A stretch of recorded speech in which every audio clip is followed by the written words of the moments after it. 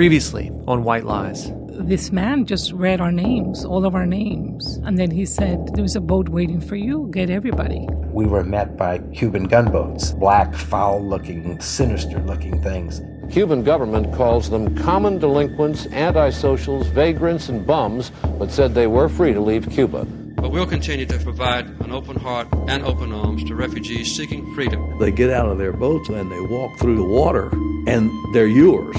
What do you do with them?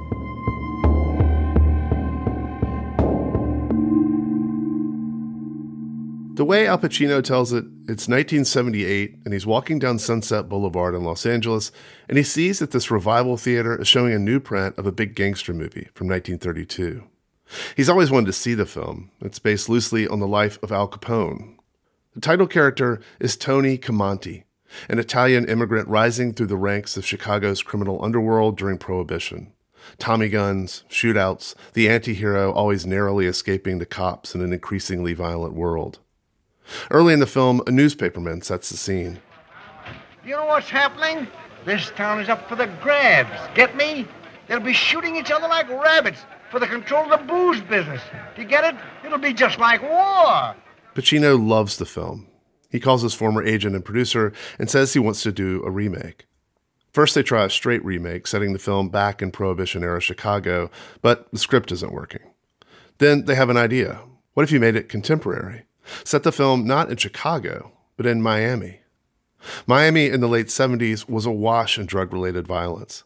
In fact, it got so bad that in 1979, there was an AP story syndicated across the U.S. where officials from the city actually compared Miami to Chicago in the 20s, calling these drug wars the work of the so-called cocaine cowboys, the warring drug cartels, mostly from Colombia, who vied for control of the city's cocaine trade. So they transposed this gangster film to present-day Miami, and they hired Oliver Stone to write the picture. 1980, Miami, where the American dream had a price tag, and only one man in a million was hungry enough to pay.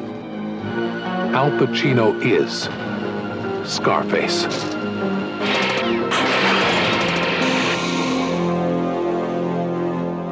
Scarface. If you've ever seen it, you might remember the mounds of cocaine, the brutal violence, the innumerable shootouts, and the infamous bloody ending, when the besieged Pacino comes out of his office with a grenade launcher to blow away his enemies. Do you want to play rough? Say hello to my little friend! But what's notable for our story isn't all that. It's how the film begins. It begins with text on screen describing the Mariel boat lift. The Castro had opened the port of Mariel to Cubans in the U.S. to come pick up their relatives. That within days, thousands of boats were headed to the harbor. And then it says the Castro was, quote, forcing the boat owners to carry back with them not only their relatives, but the dregs of his jails, end quote. Next, it shows a snippet of a speech from Castro at the very beginning of the boat lift. Castro says of the Mariel refugees, quote, we don't need them. We don't want them. And then the title sequence, which is comprised entirely of documentary and news footage of the boat lift itself. Overcrowded shrimp boats, people streaming onto the docks of Key West, families reunited, an army barrack as a refugee processing center, lines of men waiting to be interviewed by INS officials. And the first scene, it's Tony Montana, Al Pacino's character, being interviewed by skeptical immigration officials. You ever been in jail, Tony? Me? Jail? No. But, spoiler alert, the movie makes clear very quickly that Tony has in fact been in jail, and that he is in fact a ruthless killer brought to the U.S. on the Mariel boat lift.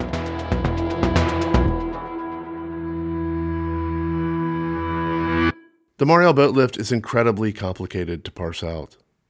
125,000 refugees arrive in this country, and they arrive in this country in a matter of months, carrying with them almost nothing but the clothes on their backs. In the country they're coming from, it's basically an enemy of the United States, a country with which the U.S. has virtually no diplomatic relations. In this unexpected wave, it's a total shock to the system. For plenty of Americans, all these Cubans arriving all at once, it feels a little like an invasion. And then there were the stories about who these refugees even were. At the beginning of Scarface, with the veracity of documentary footage from the boat lift, there's the claim that 25,000, one out of every 5 Mariel Cubans, had a criminal record. A police bulletin we found among the files in the basement of the Atlanta Legal Aid Society said 40,000 Mariel Cubans had some criminal background. And in the first weeks of the boat lift, an INS official told People magazine that 85% of the refugees were convicts. 85%? In our years of trying to track down the men on the roof, we've heard one thing over and over and over again. It's the distillation of this rumor in its purest form. So Fidel just emptied the prisons, essentially. What Castro had done was empty the jails in Cuba. Castro used that to empty his prisons. Fidel emptied out his jails. Fidel Castro allowed the prisons to be emptied. Castro was all too happy to empty out his prisons and get rid of his problems and, send them to the United States.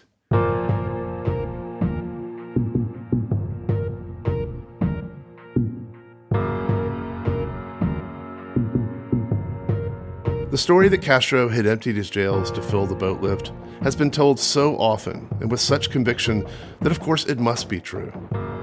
But what if the story was more theater than history? What was it about the boat lift? What was happening in 1980 in Miami and throughout the country that made this story so compelling? Why did it feel so true to so many people? Today, we go to Miami to find out.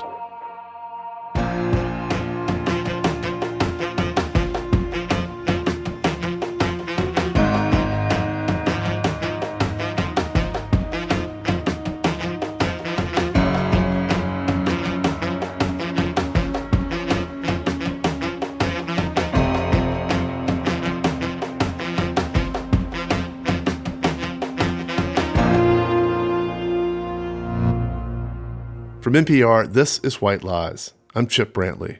And I'm Andrew Beck Grace. You got the address? Yep. Miami is a sprawling place. Nearly 3 million people live in Miami-Dade County in 34 different cities. Well, actually, it's 19 cities, 6 towns, and 9 villages. But anyway, when we're there reporting, we spend a lot of time stuck in the car. This route avoids a crash on Florida 826 East. You are on the fastest route. You will arrive at 2:53 p.m. Oh, good. 45 minutes from now. Chip's road snack of choice is improbably gummy worms. I think it's incredibly juvenile, but that's his business. Me, I'm a classic combos kind of guy. And by classic, I mean the pretzel and cheddar, not that cracker aberration. Our producer, Connor, well, he's a throwback snacker. Funyuns. I don't know about that one either. Is this it? You've arrived at your destination. In the early days of Mariel, it was very informal. We're at the far northern end of the county, sitting on Mimi Whitefield's back patio. Mimi had just started her journalism career in 1980. She was working for a newswire service and was one of the first reporters to cover the Mariel boat lift. The word came that, hey, 2 ships are on their way back from Cuba and they have people. So, we didn't really quite know what to expect, but, a photographer and I headed down to Key West. Mimi and a photographer arrived in Key West as the first boats came in. We actually got there before any authorities arrived, so we just jumped aboard the boat and started interviewing the people. Welcome to the United States. They would take the people into the Cuban Civic Center there in Key West. The ladies from the Cuban community would make them sandwiches. You could talk to them. And then the U.S. authorities swung into action, put up their chain link fences, moved all the arrivals over to the Truman Annex.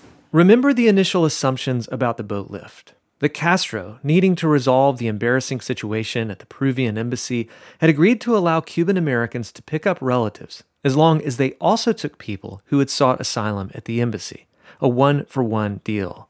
In this scenario, the U.S. could expect a total of 20,000 Cuban refugees. But by the time 20,000 refugees had landed in Key West, there were still hundreds of boats waiting for passengers in Mariel Harbor. The Coast Guard threatened boat captains with fines. They impounded boats on return. But it wasn't enough. Refugees arrived in Key West 4 times faster than the government had prepared for.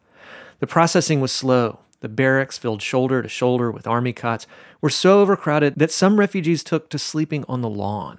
Initially, they were family groups, relatives, grandfathers, who'd kiss the ground when they arrived.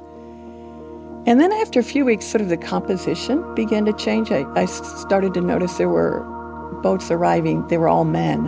Hundreds, thousands of single men. Look at their shoes, a Marine mutters as the long lines shuffle forward. They all have the same shoes, Cuban prison issue. But so far, none of the refugees have left, except 62 suspected criminals who are among a group of more than 100 transferred from all over Florida to a federal prison in Talladega, Alabama.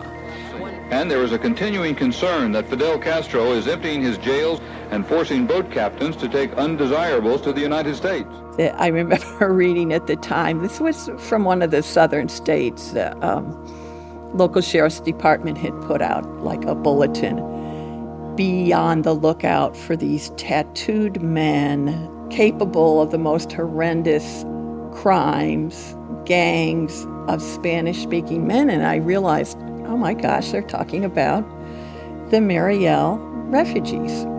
These rumors just sort of went crazy.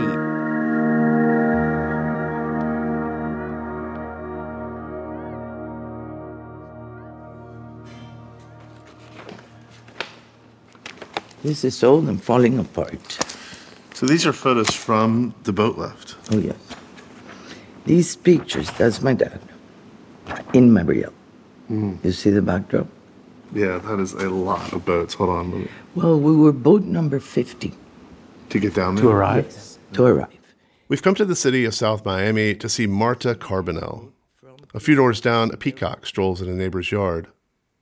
Marta was born in Cuba, in the city of Mariel, actually. Her father was the mayor of the town before the revolution. She was baptized in the church there. She remembers her grandfather's sisal farm on the outskirts of town. Her parents left shortly after the revolution, and so Marta mostly grew up in Florida, in the exile community. That's my dad's boat. That was the boat's maiden voyage. This boat wasn't ready. It was a Bertram he had ordered, so it was almost done. It wasn't even outfitted properly. And I remember being in the office with him, and I had my dress and my heels, and he said, somebody just called me. There's going to be a boat lift or something. Something's going on. So Marta grabbed some clothes, some boat shoes, and all the canned goods she had in the house. They were going to take the brand new 46-foot Bertram to Mariel to try and bring Marta's grandfather to the U.S. Dad said, okay, hop on in. And we took off. But before we took off, my dad said, I'm going to ask permission. And he said, I'm going to talk to the head of the Truman Annex, the military or Coast Guard person. And he says, I want permission to go get my father. And the officer said, I cannot give you permission, but I give you my blessing. And I heard that. And he said, we have the blessing, let's go. So we left. They spent a few weeks in Mariel Harbor waiting, and finally the grandfather showed up. But Marta's father wasn't allowed to leave without taking 40 additional people. Who were the 40 other people? You don't know. It could be people from the jails. They emptied their jails. They emptied their mental institutions. You don't know what you're going to get or how or why. So you put those at the bottom so you can see them. You go to the flying bridge because you don't know who you're bringing or what their intentions are.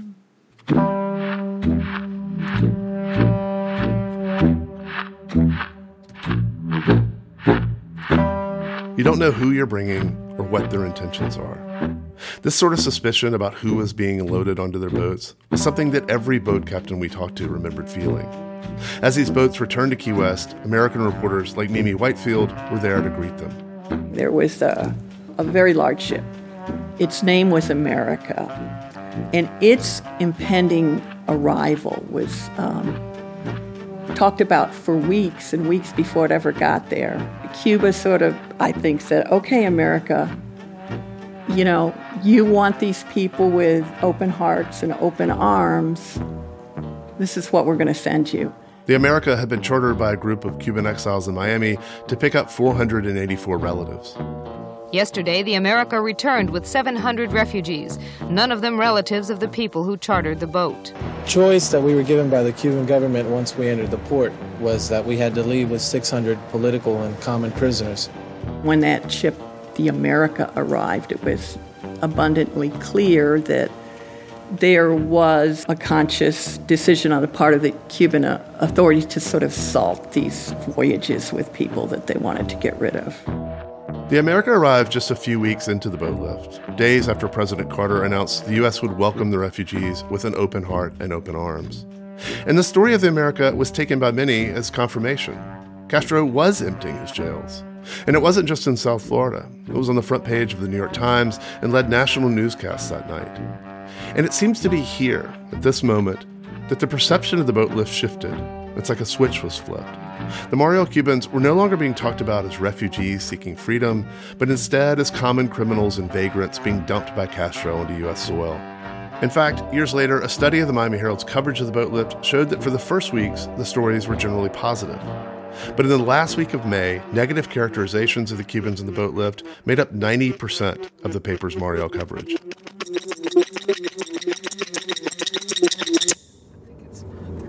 Turn right on Northwest 5th Avenue. Then turn right on Northwest 37th Street. What? Yeah, go right here. We just did this. Yeah, well, we're just driving around the block. As the city of Miami grew, it became crisscrossed by elevated highways. At the interchange of I-95, the Dolphin Expressway, and 395, there was once a thriving neighborhood called Overtown, the historic center of the city's black community. So it's right there on the overpass. Welcome to historic Overtown, established in 1896.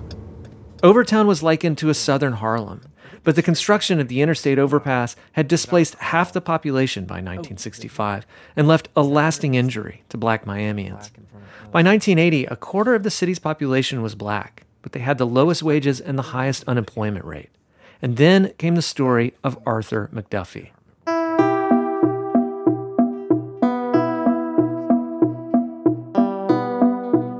In Miami, Florida, National Guardsmen and police have virtually sealed off a 20-square-mile area where rioting overnight in the black community took at least 9 lives and injured about 120 people. Arthur McDuffie, a black insurance salesman, was beaten to death by police after a traffic stop in December of 1979. 4 officers were charged in the beating, and their trial began in April of 1980. The not guilty verdict, handed down by an all-white jury, unleashed a wave of grief and anger, which resulted in riots that consumed the black neighborhoods of Overtown and Liberty City. So what does this have to do with Mariel? Nothing, except for the impression it lent to many Miamians, especially white Miamians. The riots happened at the end of a 2-week stretch that saw more than 40,000 Cuban refugees arrive from Mariel. It was the peak of the boat lift. And the images of all these Mariel refugees pouring off overcrowded boats and the swirling rumors of Castro emptying the jails, it all served the narrative that the city was out of control. A narrative that was crystallized by a famous cover story from Time magazine that claimed the challenges facing Miami, quote, threatened to turn one of the nation's most prosperous, congenial, and naturally gorgeous regions into a paradise lost. That was a very significant year, You had the Mariel situation, the aftermath. You had the Liberty City riots, and then you had the cocaine cowboys. That's Roberto Fabricio. Roberto was born in Cuba and came to the U.S. as a teenager the year after the revolution. In 1980, he was editor of the Spanish-language insert in the Miami Herald. The cocaine cowboys he mentions, remember, that's the catch-all term for the drug cartels, mostly from Colombia, that set up shop in Miami in the late 70s. Think cigarette boats, automatic weapons, basically the world of Scarface. And their arrival in the city had brought a shocking rise in the crime rate. In 1979, there had been a record number of homicides in Miami-Dade County. 1980 was already shaping up to be far more violent. By the middle of March, before the boat lift even began, there had already been over 100 homicides. I mean, Miami was sort of like Baghdad, It was a very unpleasant place. So Miami was in the midst of a transformation, from a somewhat provincial tourist town with a southern lilt to what many Miamians consider it today, the cultural, political, and financial capital of Latin America. Between 1960 and 1980, nearly 500,000 Cubans had come to settle in Miami, and the Cuban community had spent those 20 years gaining power and influence throughout South Florida. Up until then, the Cuban refugees had been a shining example of hardworking people who came with nothing, fleeing communism, and they're doing okay. They're not creating problems. And this is massive problem, When Mariel breaks out, it's a real shock to the system. That's Michael Bustamante, a Cuban-American professor of history at the University of Miami, who's written extensively about the Mariel boat lift and the uneasy place it occupies in Cuban and Cuban-American memory. Migration from Cuba had more or less been cut off. All of a sudden, there's this mass influx of people, and they're very different than the Cuban exiles who had come in the 1960s. They have different life experiences, different class backgrounds. They had lived more of socialist Cuba.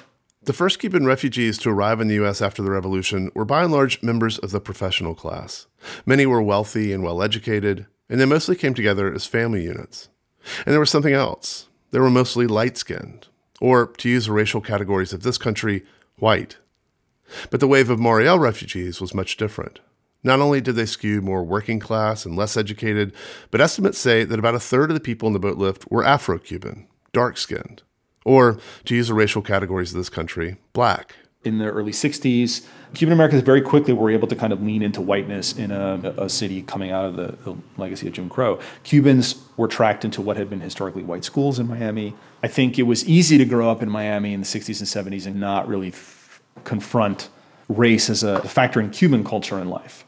There are stories that I've heard of folks coming from Mariel who are Cubans of color and, young Cuban Americans growing up here and realizing, like, wait a second, I've never seen a Cuban like you, right? I didn't think in my world that Cuban could be black. The Mariel Cubans weren't seen as the so-called golden exiles, families disembarking planes at the Miami airport. There were plenty of families who came on the boat lift, but that's not what grabbed the headlines. There's a racial element to this suspicion and stereotype, absolutely, without question.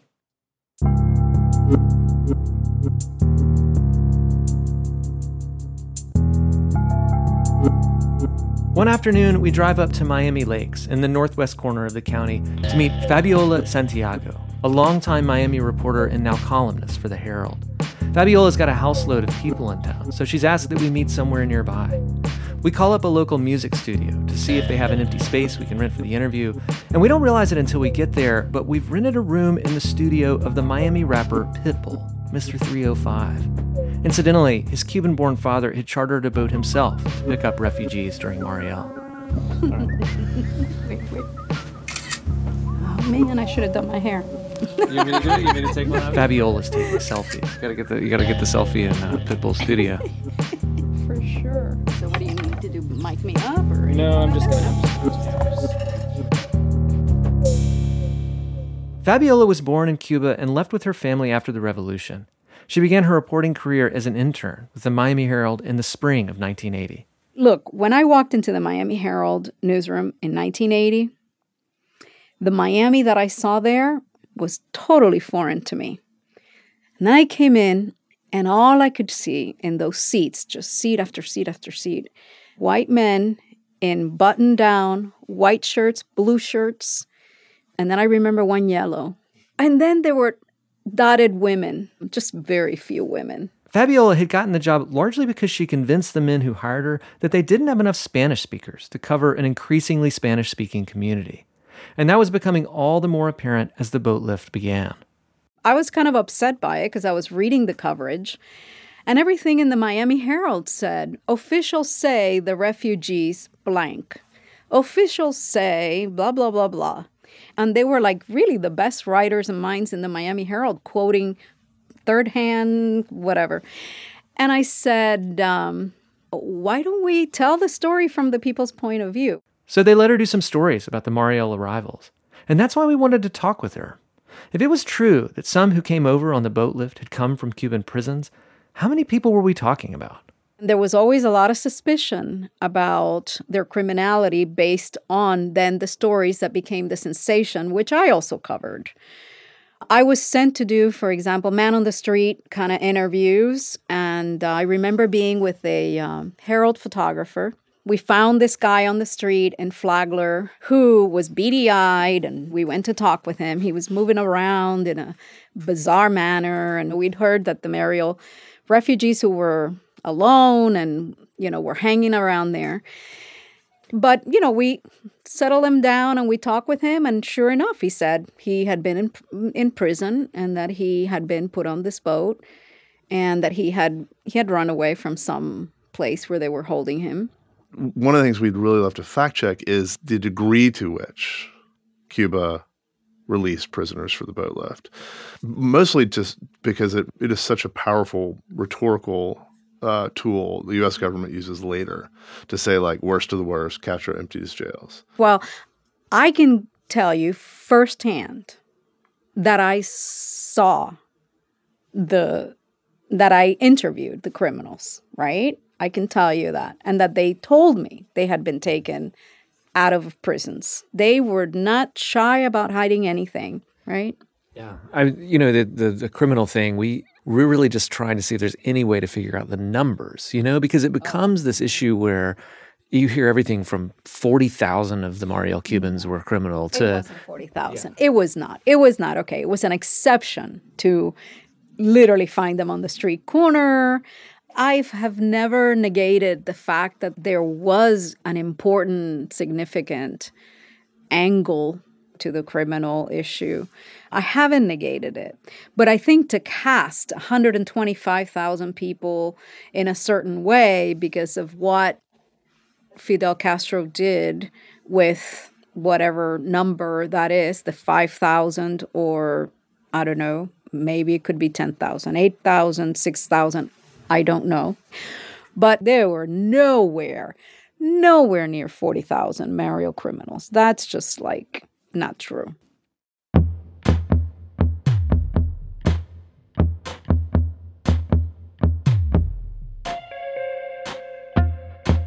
But what was true?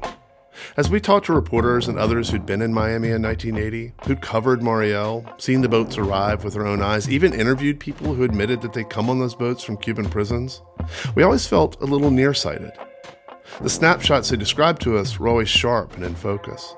The America entering the port in Key West, the beady-eyed guy on Flagler, the long line of single men on the dock, all wearing the same kind of shoes, Cuban prison issue.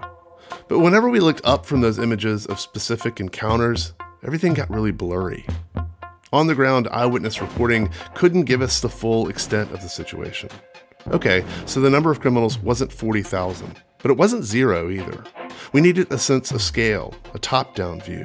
So as we drove around Miami, we kept piecing together how things had gone down on the other side of the Florida Straits.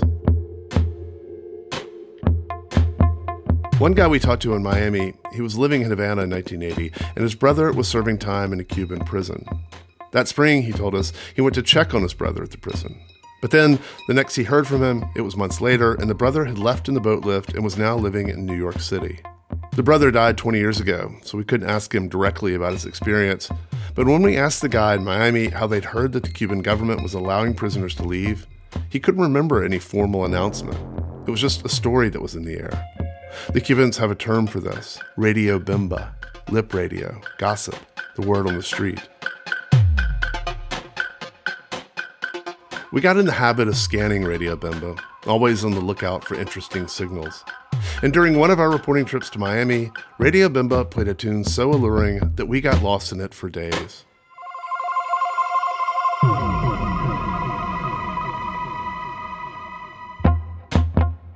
On the far western edge of Miami-Dade County, right up against the Everglades, there's a place called Doral. It's got a Trump golf course and lots of gated communities. Chip and Connor and I drove out there after lunch one day to meet with a man who wouldn't let us record his voice or use his name because even though he's been in the U.S. for nearly 30 years, he's still a polarizing figure in the Cuban-American community. For a long time, he was a close friend of Fidel Castro and had high-level access to all sorts of state secrets and machinations. Eventually, though, his relationship with Castro soured. He was put on house arrest before finally managing to get out of Cuba and settle in South Florida. We'd been referred to this man in Doral by someone we trusted, who told us that he could be helpful in vetting this rumor we'd come across, that he knew everybody. And so if he himself didn't know the answer, he would know who would know the answer. Anyway, the rumor was this: that the Cuban government not only gave prisoners the option of leaving for the U.S. through Mariel, but that Castro himself was intimately involved in the process. that he'd broken the prison population up into a half dozen or so categories and calibrated the number and type of prisoners he'd allowed to leave from Mariel each day based on the statements of U.S. government officials and the coverage of the boat lift in the U.S. media.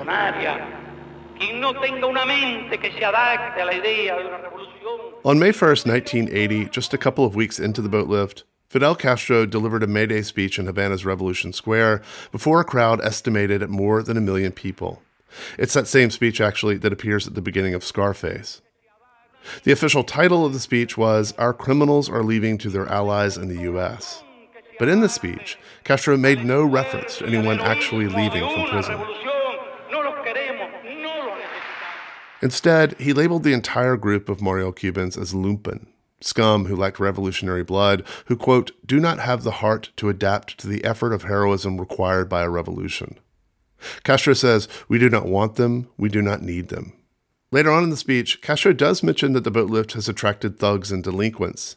But again, no reference to emptying out his prisons and sending convicted criminals on the boats. And for years, whenever he was asked about it, Castro denied that Cuba sent convicts directly from prisons to the U.S. When we talked on the phone to schedule a time to meet, I'd mentioned all this to our man in Doral, and he said, okay, we'll talk about it all when you get here. It was December when we visited him, and his front yard was filled with Christmas decorations. He invited us in and introduced us to his wife, who'd left Cuba with him. She pointed to a big cardboard box on the dining room table and said they'd just received a leg of cured ham from a friend in Spain. She asked if we'd help unpackage it and carve it, and so we did. And as we worked on the ham, they poured everyone glasses of scotch. Good scotch. It was 2 o'clock in the afternoon. We talked about their lives in Cuba, their adventures in the United States. There were mentions of interrogation trainings in Czechoslovakia and vague references to encounters with the CIA. And then it was 4 o'clock in the afternoon. We'd put a dent in the ham, but we hadn't talked at all about the rumor we'd come to discuss. Finally, though, he said, sorry, I don't know much about Mariel, about that rumor. He looked at his wife and she nodded, and he said, but we do have a friend who could tell you about all this. We'll ask him if he'll talk to you. His wife pointed to the table and said, actually, he's the one who sent the ham.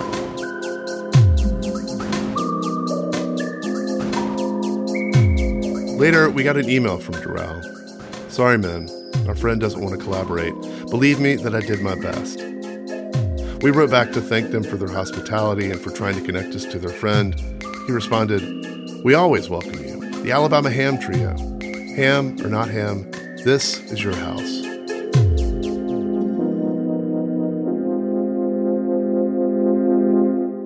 So Doral was a dead end. Memorable, but still a dead end. The Alabama Ham Trio had struck out. But the next rabbit hole we went down trying to suss out this rumor ended with more than good ham and good scotch. We found someone with an insider's knowledge of the Castro regime, someone who would talk to us with a microphone on. That's after this. The early years of the revolution were years of enthusiasm, dedication, devotion, you name it. Those who followed the revolution dedicated their lives to serve and to be part of that. But all of this began to cool down after 1975, mid-70s. Before leaving Cuba for the U.S. in 1994, Domingo Amuchastegui worked for more than 30 years as an officer and diplomat in Cuba's foreign ministry. We arranged to meet him one day at a library in the middle of town and found a quiet place to talk. The image of Cubans leaving Cuba and going to the United States was creating a very negative image for the Cuban authorities. This massive migration really undermined the vision, the prestige of the Cuban Revolution. Because if you have more than 100,000 people just desperate to leave, so there was a big problem for the Cuban government. What to do now? Amuchastegui confirmed that the Cuban government had offered prisoners the chance to leave from Mariel to help sell the idea to the Cubans and the Americans that everyone leaving was lumpen, scum who lacked revolutionary blood. We solve two problems at the same time. We modify the international image And second, we clean our penitentiary system of delinquents of every sort. Was this option officially articulated to everyone, or was it just the rumors just circulated until they reached everyone who needed to hear? How were these prisoners given this option to leave? Well, it was not just a rumor. There was no public official announcement of any sort. The Ministry of Interior went prison by prison asking for which of them wanted to join the boat lift. By putting these prisoners as part of the deal, he had the opportunity to say, the kind of population that is living are the scum of society. We found a reference that Castro himself was intimately involved in the daily regulating the flow day to day of these prisoners. Absolutely. Absolutely. He was on top of what was going on minute after minute, day after day, because he realized that it was a very complex operation in which he could project a negative image. And perhaps that is the most important part of this story.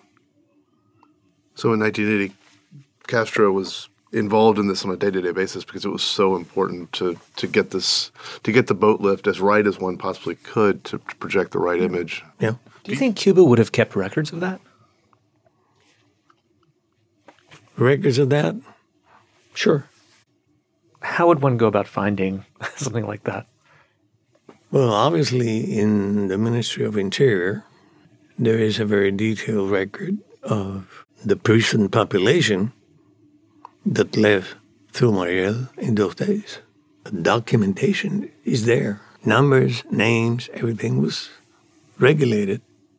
If you were an American journalist, how would you go about confirming the number of people that left the prisons? Sir, those numbers are in the Ministry of Interior. And only the minister and the minister's boss would have access to those numbers. Forget it.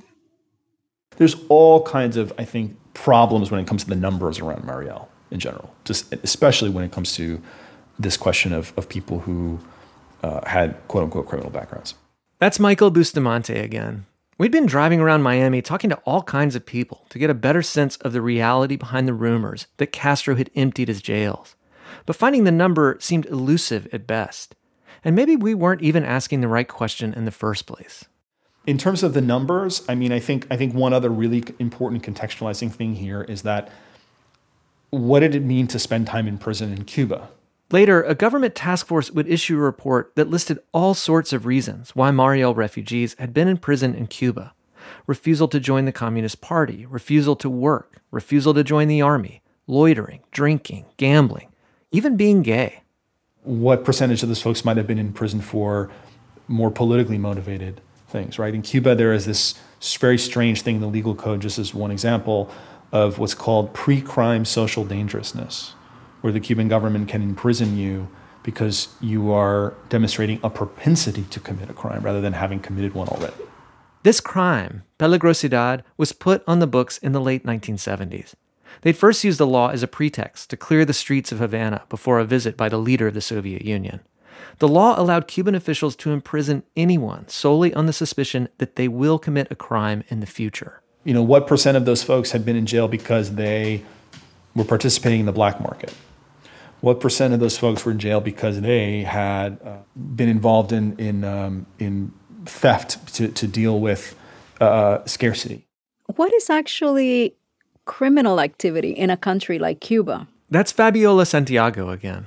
Because there's a lot of people labeled criminal who actually were trying to feed their kids, were trying to do things that in a normal country you wouldn't have to do. It reminds me of our trips to the countryside to get food when we were in Cuba. My mom had to pretend to be pregnant when we got to the checkpoint because her belly was full of, vegetables and meat. And it was scary, right, to live like that. And you would argue that my dad then was doing something illegal. You weren't allowed to get any more than your ration book provided. And so we happened to have relatives in the countryside that we visited and got goods from. So yeah, my dad would have gone to jail had the guy questioned my mom's pregnancy. He would have been labeled a criminal. And so you have to really question that about people who were just thrown into prison and called criminals in this country. One of the very first things that happened to the arriving refugees from Mariel was an interview with the INS. And for those who were suspected of having criminal records, they were sent to a federal prison in Alabama, Talladega, Alabama. By the third week of the boat lift, immigration authorities had already detained 250 Cuban refugees at the Talladega Federal Correctional Institution. And the New York Times sent a reporter there to cover a brief press conference featuring these men. They were perplexed at why they were being held. Their spokesman was a 42-year-old mechanic from Havana. When asked at the docks of Key West if they'd ever been in prison, they'd answered truthfully. "The last day I was in jail was April 1956, said one man. I was a kid, stealing something from a shop. I haven't been in jail since. Another said, in Cuba now, you either have to have great luck or be a communist if you have not been arrested. Of the rumors that the boat lift was filled with criminals, one man told the reporter, that is what Fidel Castro would like you to believe. That is what they've been saying all along, that only delinquents and degenerates would want to leave their paradise. I'll just give you this one example. Alberto Herrera. That's Mark Ham. He worked as a prison warden in Arizona before leaving to become a professor of criminology and a prison reform advocate. And in the late 80s, he found himself representing a handful of Mariel Cubans who were detained in the federal prison in Terre Haute. One of his clients was Alberto Herrera. This goes back to 1971. He was 18 years old, and he walked into a grocery store in Havana and hid a 2-pound package of goat cheese under his jacket.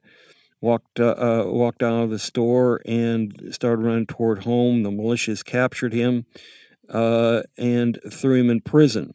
He spent years in prison and was eventually put on the Mariel boat lift and ends up in the federal prison. Prison had beaten him down so bad. He was, when I saw him, he was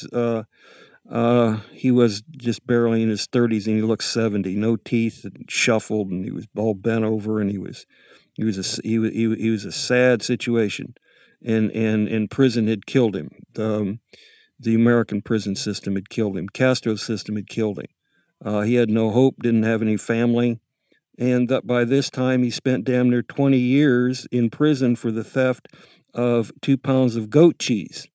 We found records about Alberto Herrera in a box in the basement of the Atlanta Legal Aid Society. Herrera spent over a decade on American soil, all of it in federal prisons, without ever having committed a crime in this country. The last trace of him in the files was a deportation notice. He was deported on January 10th, 1991, and died back in Cuba.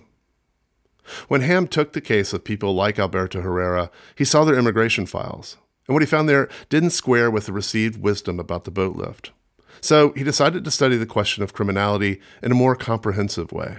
There were movements at the time to make the suggestion that Fidel Castro had opened up his prisons and filled those boats with his nation's hardened criminals and sent them to the United States as sort of here you go, here's a present from Fidel to Jimmy Carter. So what I did was to take on that myth of the dangerous Mariel. I focus on the criminal backgrounds of these people, and here is what I found. I guess I asked for some indulgence because I'm going to go through some numbers here. I found that of that number, 120,000 plus, only 350 were found by the INS to have serious criminal backgrounds. That's fewer than 0.5% of the total number of Cubans who came to the United States via the port of Mariel.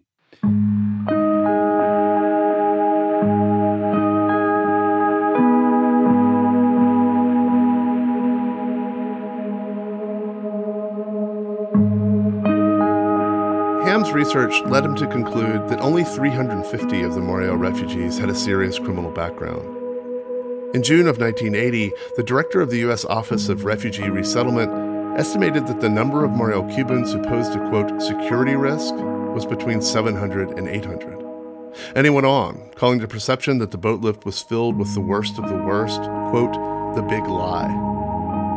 A decade later, the U.S. State Department coordinator for Cuban affairs wrote in an internal memo that the boat lift brought, quote, hundreds of criminals. Not thousands, not 10,000, not 25,000, certainly not 40,000. Even the highest number we've heard from someone who seriously studied the data suggested that 3% of the boat lift population could have had a serious criminal background. That's around 3,500 people. Now, just to give some comparison, in the same year, 1980, approximately 6,000 out of every 100,000 U.S. residents committed a major index crime, according to the Uniform Crime Reports. So I look at this as a way to empirically debunk, destroy, eliminate, dispense with this notion of the dangerous Marielitos. Fidel Castro did not empty his prisons of the worst of the worst. That's apocryphal. You know, these were, by and large, these are working class people. These were laborers and seamstresses. These were construction workers, welders, healthcare people. They weren't those vagrants, murderers. They weren't that. They weren't scum. But nonetheless, that is the image that has persevered. Thank you, Al Pacino. Thank you, Oliver Stone. Thank you, Scarface.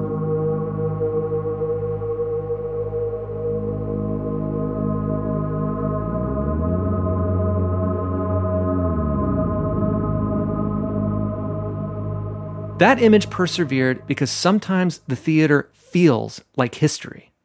The truth is, the crime rate in Miami was increasing as the boat lift unfolded. The greater Miami area was inundated with tens of thousands of new arrivals who were jobless, who had no income, and in many cases, no place to live. It did feel like the city was changing in irreparable ways. But the many reasons why all this was happening, the history of it all, was complicated.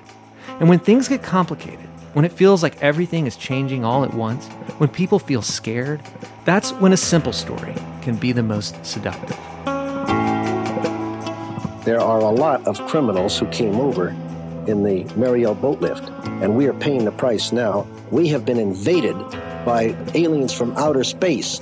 They're psychologically totally not even human. They're animals, not even animals. That's an insult to the animal kingdom. They have no human attributes whatsoever. And the easiest and oldest kind of American theater is to find dangerousness and criminality in the other, to pin all the problems, all the sins, all the changes, and all the blame on an easy scapegoat. The Mariel Cubans were the perfect players to be cast in the role of criminal alien. And where they were headed next would be even more harrowing than Miami. The Klan was there, being obnoxious. Don't let them in, they're criminals, they're communists. That's next time on White Lies.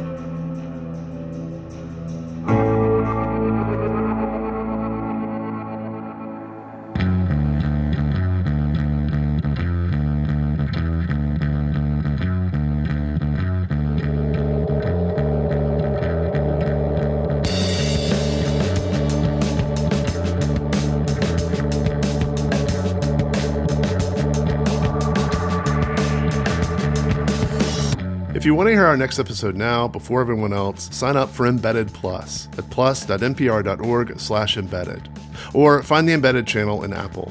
It's a great way to support our work, and you'll get to listen to the entire season sponsor-free. That's plus.npr.org/embedded.